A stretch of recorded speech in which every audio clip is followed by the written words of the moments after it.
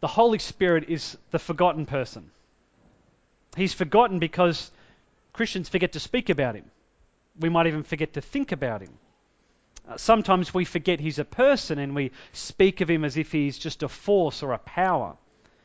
Now, some Christians focus on the Holy Spirit quite a lot, but they forget what his true role is and what our focus should be as followers of Jesus. But why is this the case? Why is there a tendency to forget the Spirit? Well, in one sense, it's because he's the shy member of the Trinity. Now, let me just pause there. That word Trinity, I don't have time to unpack that completely or to defend that idea. But I will say it's a foundational Christian belief, which states that there is one true God, and he exists in a tri-unity of divine persons who have revealed themselves as Father, Son, and Holy Spirit. So one being, three persons. And it's a mind-bending concept, isn't it? But we don't believe it because we kind of invented it. We believe it because it's revealed to us in the Bible and in the way that God saves people. And hopefully this will make a bit more sense as we go through this study. So the Holy Spirit is a member of the Trinity, but he's the shy member. Well, why is that? Well, as we're going to see later on, his role is actually to point away from himself and to point us to the Son and to the Father. He delights in giving them glory, and he only speaks what the Father and the Son tell him to say. That's why we might refer to him as the third member of the Trinity. Not because he's the third in importance, but it's about his role. So in one sense, the focus is not on himself. And so that means it's easy for us to forget that he's even present. And we can actually see this in how we teach Christian beliefs. In theology books or Christian discipleship, the topic of the Holy Spirit tends to come later. And that's because we need to lay the foundation first. God created the world, he created people. People have rebelled against God. The Father sends the Son into the world to die, to save people, to rescue humans, restore them to God, and all who repent and believe will be saved. These are the core truths of the Christian faith. But how do they become real for us individually? How do we come to have faith and receive the benefits of what Jesus has done for us? What's the work of the Holy Spirit? So then, once we've laid down these core truths, we can go back and see how the Holy Spirit is at work behind the scenes in all of these areas. And so the richness of these teachings is revealed. The means by which they are made real to us is revealed. We even see this in the structure of the Bible, that the clearer teachings on the Holy Spirit come later in the Bible. And so, given this, it's not a surprise that we can forget about the Holy Spirit. Because in our impatience, we kind of don't get to that chapter in our theology books. We skip over the later bits of the Bible that speak about him. We hurry our discipleship process once we've laid the foundations about Jesus. But when we stop and reflect, we see that the Holy Spirit is the key to making the truths of salvation personal to us. The Holy Spirit is often the forgotten person of the Trinity. And that's one of the reasons why we're doing this series. Now, there's a lot that could be said, so we're going to limit ourselves.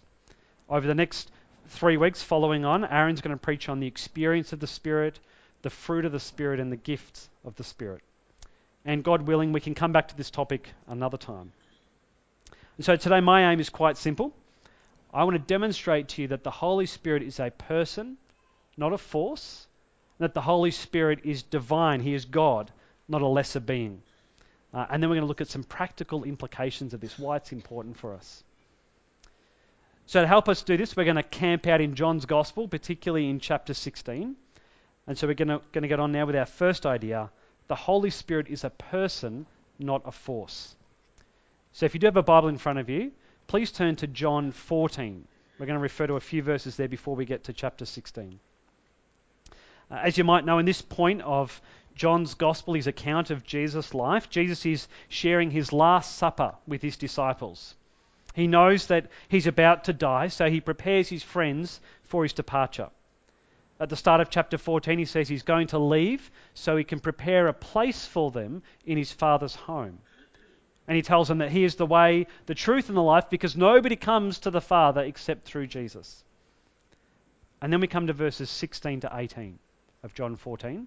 I'll read them out for us. And I will ask the Father, and he will give you another advocate to help you and to be with you forever, the Spirit of truth. The world cannot accept him because it neither sees him nor knows him. But you know him, for he lives with you and will be in you. I will not leave you as orphans. I will come to you. So Jesus speaks here of sending an advocate.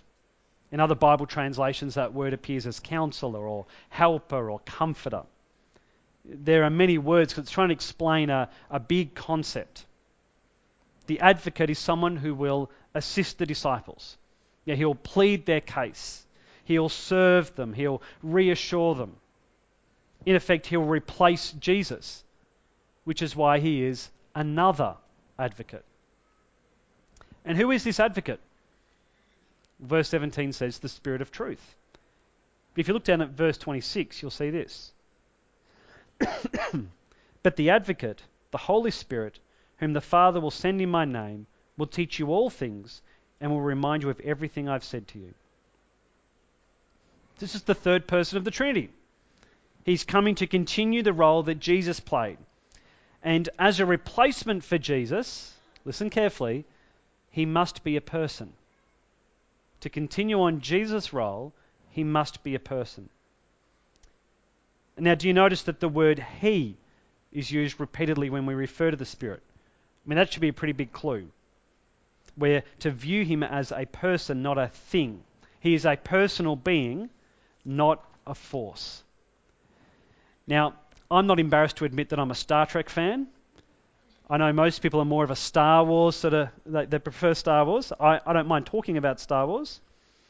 And if you've watched those movies, you'll know in the world that George Lucas has created, there's this idea of the Force.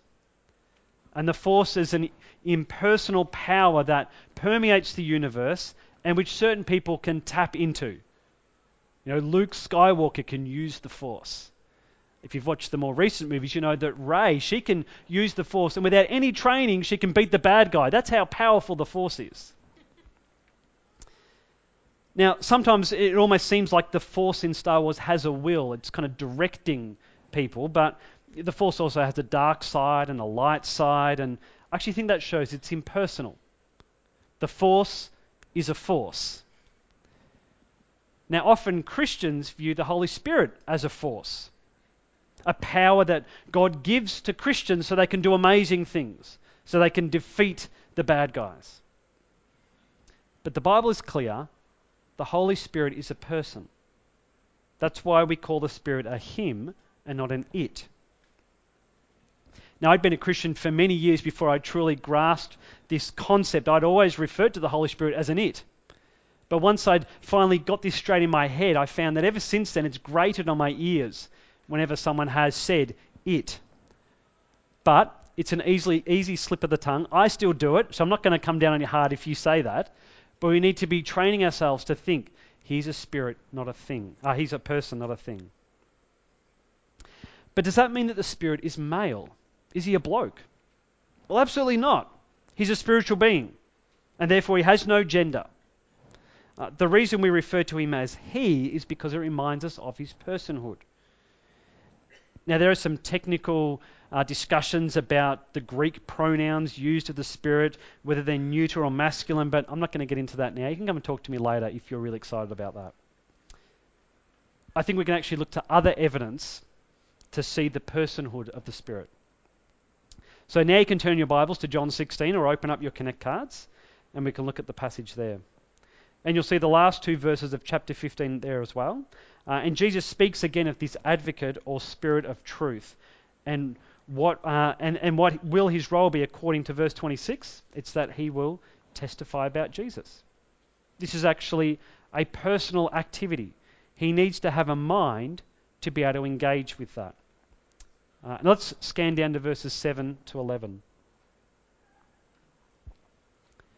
But very truly I tell you, it is for your good that I am going away. Unless I go away, the advocate will not come to you. But if I go, I will send him to you. When he comes, he will prove the world to be in the wrong about sin and righteousness and judgment. About sin, because people do not believe in me. About righteousness, because I'm going to the Father where you can see me no longer. And about judgment, because the prince of this world now stands condemned. So we see here that the Spirit is playing the role of a prosecuting attorney. Now, while he is an advocate for believers, he turns against the world to argue that it is in the wrong. People in general are wrong about sin, righteousness, and judgment. And so without the help of God's Spirit, no one can recognize that they have sinned against God, and they can't actually be truly sorry for that. Now, we might feel guilty about some of the things we've done. We might even have a concept of maybe there's a God and we've broken his laws. But we cannot know our true state before God apart from the work of God's Spirit. We cannot know that we stand condemned for not believing in Jesus. The Spirit reveals our sins to us and our need for forgiveness. He also reveals that the world is wrong about righteousness. He reveals that our standards of justice and good living are inconsistent and woefully inadequate. Jesus was about to return to the Father, so then the Spirit would continue the work of teaching that human-centered righteousness is worthless. And finally, the Holy Spirit reveals that the world is wrong about judgment. He reveals that a day of reckoning is coming.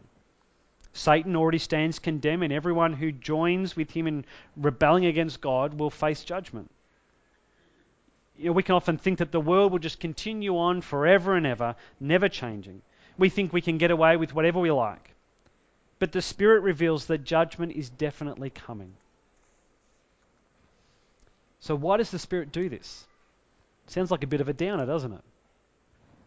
But the Spirit does this work. He shows the world to be in the wrong so that he can save us.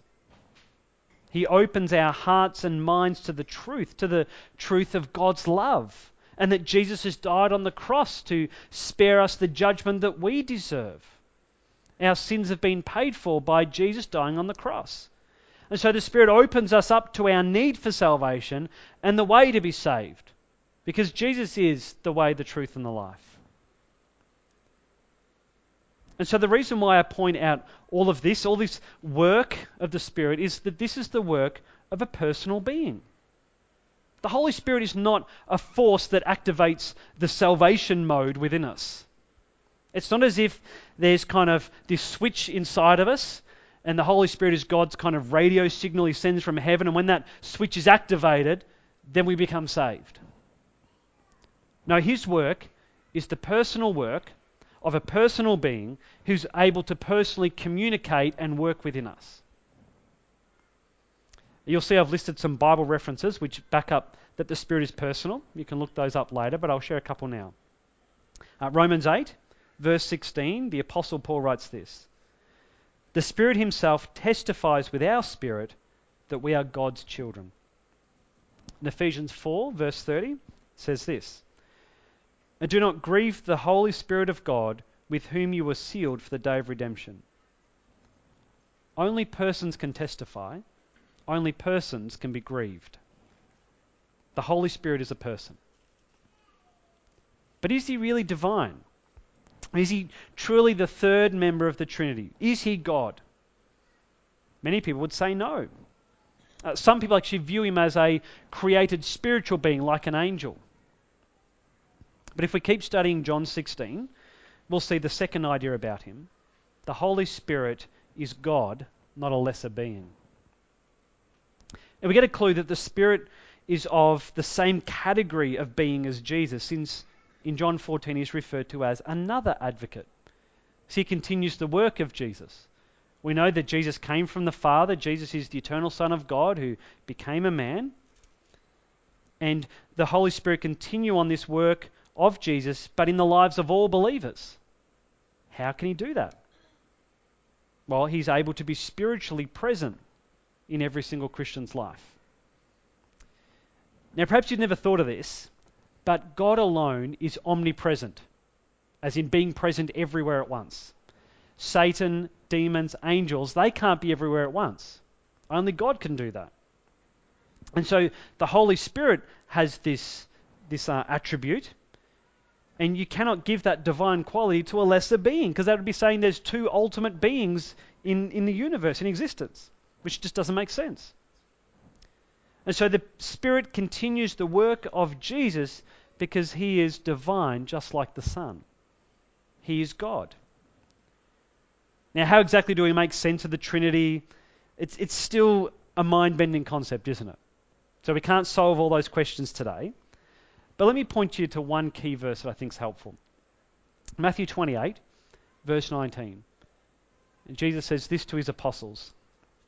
Therefore, go and make disciples of all nations, baptizing them in the name of the Father and of the Son and of the Holy Spirit.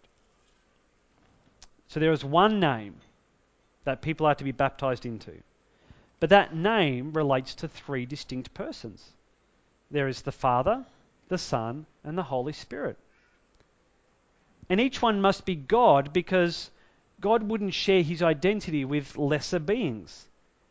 Jesus didn't say, baptizing them in the name of the Father, who is God, Jesus, who's just a man, and the kind of spiritual force. No, he refers to three persons who make up the one God, and they share the one name. And look again at John, chapter 15, verse 26. We read that he's the Spirit of truth who goes out from the Father. In other words, he has the same origin point as Jesus. Both the Son and the Holy Spirit are divine persons who are sent by the Father. Then we can jump down to verses 13 to 15 of John 16 to learn more about this Spirit of truth. I'll read it out for us. But when he, the Spirit of truth, comes, he will guide you into all the truth. He will not speak on his own. He will speak only what he hears, and he will tell you what is yet to come. He will glorify me, because it is from me that he will receive what he will make known to you. All that belongs to the Father is mine. That is why I said, the Spirit will receive from me what he will make known to you. Now, first of all, remember the context. Jesus is speaking to his disciples, to the apostles. He's taught them a whole bunch of things, and he's saying, don't worry guys, if you forget things, if you're not taking notes, I'm going to send the Spirit and he will remind you of what I've taught you. So we shouldn't think that this is a promise to all Christians that we're going to learn all these new things by the power of the Holy Spirit. Now, we've got the Bible, has the apostles' teaching, we have what we need to know. But when we think closely about what the Holy Spirit is doing here, we see this points to his divinity. See, we could read it one way by saying this is a lesser being, like God's messenger boy. God gives him messages to bring down to earth, and so perhaps he's like an angel. But we shouldn't get confused by the fact that he only says what he's told to say. What we should actually be emphasizing on is the intimacy that's going on between the persons of the Trinity. It's the sort of intimacy that only God has within himself. Now, think of it this way. The Son shared with the Father in eternity past, and then the Son came to earth, born as a man, to reveal the Father to us. He taught us who the Father is. After he ascended back to heaven to be back with the Father, Jesus sent the Spirit to reveal Jesus to people across the world. So the Son reveals the Father, and the Spirit reveals the Son. And these three persons are united in their being. Now, this is all a bit confusing, isn't it? I hope that you're mostly tracking with me, and I'm happy to have questions later on. Let's turn to 1 Corinthians 2. That might help clear some things up. You've got a Bible, you can turn to 1 Corinthians chapter 2. We're going to look at verses 10 and 11. And in 1 Corinthians 2, Paul is saying that because of what Jesus has done, his mission on earth, he's now revealed the mystery of God. That this mystery has been disclosed, and he goes through some of the details about it. And then in verse 10 of 1 Corinthians 2, we read this. These are the things that God has revealed to us by his Spirit. The Spirit searches all things, even the deep things of God. For who knows a person's thoughts except their own spirit within them? In the same way, no one knows the thoughts of God except the Spirit of God. In verse 12, what we have received is not the spirit of the world, but the Spirit who's from God, so that we may understand what God has freely given us. So let's unpack Paul's logic there. Think about it this way. Humans have a physical dimension. We have our physical bodies, but we also have a spiritual dimension, don't we? We have a body and a spirit. And Paul is saying that, well, our spirit knows our true self. And it's actually hard to truly know someone else because we can't actually know their spirit in the way that we know our own spirit, the way that we know ourselves. And so in a similar way, the Spirit of God, he takes on this role within the Trinity of knowing and communicating the thoughts of God. How do we know God? By his Spirit coming and revealing himself to us. Perhaps a little kind of understanding his name. I think this might help, a little digression here. But I've sometimes wondered, why do we call him the Holy Spirit? Because the Father and the Son are Spirit too. The Father and the Son are holy as well. Surely they're all Holy Spirits. Well, think about it this way. The Holy Spirit especially plays the role of what the Spirit in humans does. The Spirit plays the role of revealing the person to us, revealing God to us. And so, of the three members of the Trinity, that's his main role and purpose to us. Also, all three persons are holy, but the Holy Spirit, his role is especially to bring that holiness to us, to make us holy, to make us more like Jesus. And so this is about his role. So even though the Holy Spirit is the shy member of the Trinity who points away from himself, he's less known by us, he is still truly God. That's why he's able to act in the place of Jesus. That's why he's able to reliably reveal the Father and the Son to us. That's why also he's able to bring about God's will, because it's his will. And he's able to save, transform, and equip us. The Holy Spirit is a person, and he is God. Now, if you're still not convinced, or this is just a bit not clear in your head, then I do encourage you to look up the other Bible verses that I've listed in the outline. And I'm confident that you'll come to see the personhood and the divinity of the Holy Spirit. But many of you are probably sitting there going, so what, Adam? This just seems like an intellectual topic that has no relevance for us. Well, I think this is actually really important for how we live our daily lives as Christians. It comes back to his role. And I've got 3 application points, and they come under this heading. The Holy Spirit points Christians to the Father and to the Son.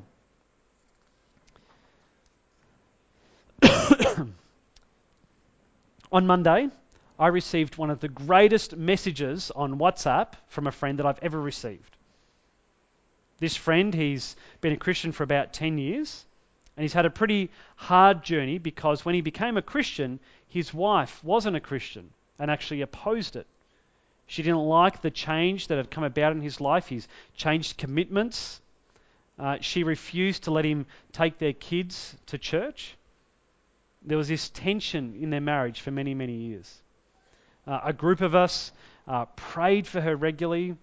We shared the gospel with her. We invited her along to events, got to know her, tried to love her in the hope that she would become a Christian too. And so this message I got on Monday was a video from my friend. And as I watched it, here was his wife standing in front of their church declaring her faith in Jesus. After all these years, she had finally come to Jesus. And I was just filled with so much joy to think here's someone that we've prayed for, we've cared for, and she just seems so hard and resistant to the truths about God.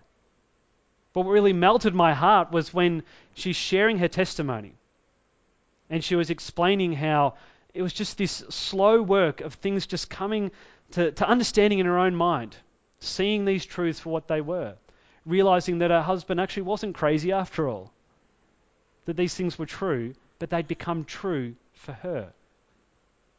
That's the work of the Holy Spirit.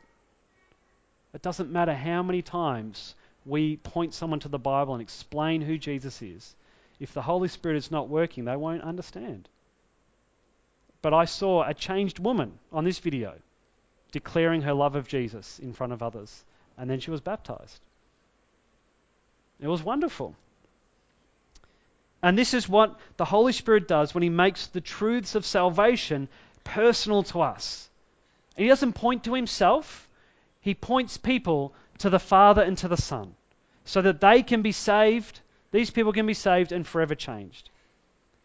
And so our first application point is that all Christians have the Holy Spirit. The only way to have faith in Jesus as your Lord and Saviour is for the Spirit of God to first come and do a miraculous work in your life. Sometimes Christians can worry about whether they have the Spirit or not. They feel that perhaps they need to do something, say a special prayer or get a second blessing or seek a baptism in the Holy Spirit. And then they feel, well, if I could just do that, then I could be a powerful Christian. Then I can finally live the life of obedience that I want to live. And then I can finally do amazing things for Jesus. But the truth is, all Christians have the Holy Spirit. Jesus says in John 16 that one of the advocate's chief roles is to convict the world about sin and righteousness and judgment. You can only understand those things if the Spirit first opens your eyes. And that's when you can turn to Jesus and be saved. The fact that you are a Christian is a sign that you have the Holy Spirit.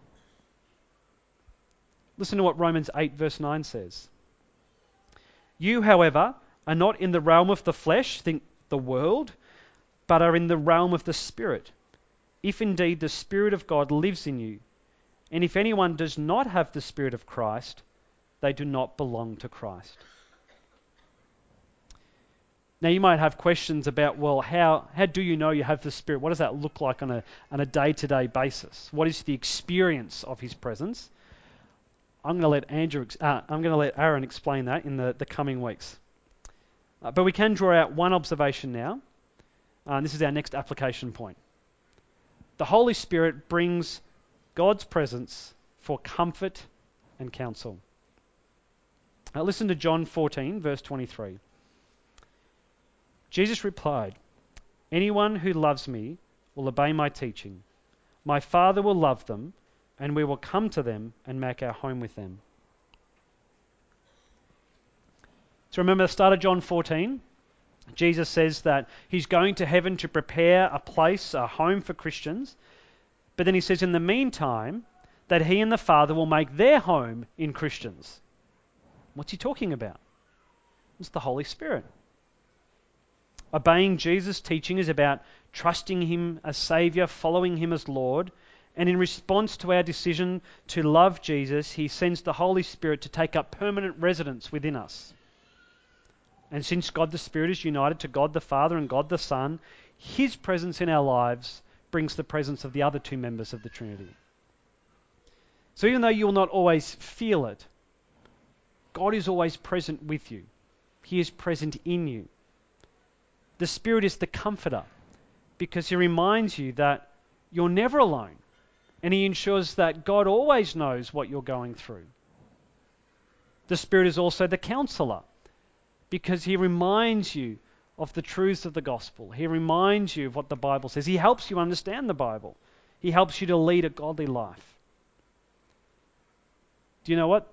This is why it was good that Jesus left the earth. Sometimes we might feel, wouldn't it be nice if Jesus had have just hung around, set up shop in Jerusalem, established the kingdom there, and then we could know what we're supposed to do, how to live. We could ask him questions. But then if we wanted to be in his presence, we'd have to go to wherever he was. We couldn't all actually be with Jesus at once, could we? We couldn't actually fit together. So look again at John 16, verse 7. But very truly I tell you, it is for your good that I am going away. Unless I go away, the advocate will not come to you. But if I go, I will send him to you. It's actually a good thing that Jesus has ascended to the right hand of the Father and sent the Spirit. Because then we can all daily be in God's presence, wherever we are, and we can know the comfort and counsel that brings. And our third and final application point is that we can pray to the Holy Spirit, but not to the neglect of prayer to the Father. the reason we're able to pray with God anywhere, anytime, is because God's always with us in a special way by the presence of the Spirit within us. And since the Spirit is a person, we've established that, and since the Spirit is God, we've established that, we can rightly pray to Him. I often pray that the Spirit would guide me and I'd listen to what He's teaching me as I'm reading the Bible. It's why some of our songs that we sing in church are addressed to the Spirit. It's okay to speak to Him, it's okay to pray to Him. But that shouldn't be our primary form of prayer.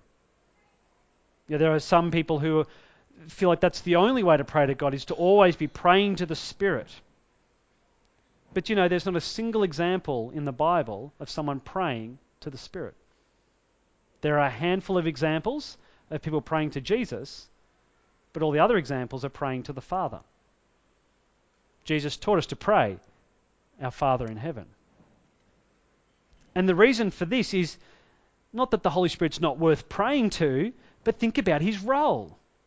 His purpose is to point us to the Son and to the Father. And therefore, a Spirit-filled church is not a Spirit-focused church, but rather a Christ-centered church that is focused on glorifying the Father. The Holy Spirit is the shy member of the Trinity, but let's make sure we don't forget Him. He is a person, He is God. So let's honour Him and join with Him in looking to Jesus, our Saviour, into our Heavenly Father. Let's pray. O great God, we come before You in thank and praise for who You are and for the wonderful truth that You have revealed Yourself to us. Father God, we praise You for Your love of us and the way in which You govern our lives. Lord Jesus, eternal Son, we praise You for taking on a human nature so that You could die in our place to redeem us from death, sin and the devil. The Holy Spirit, co-equal, co-eternal with the Father and Son, we praise You for Your work in revealing Christ to us, in regenerating us, and in daily shaping us to be holy as our Father in heaven is holy. Amen.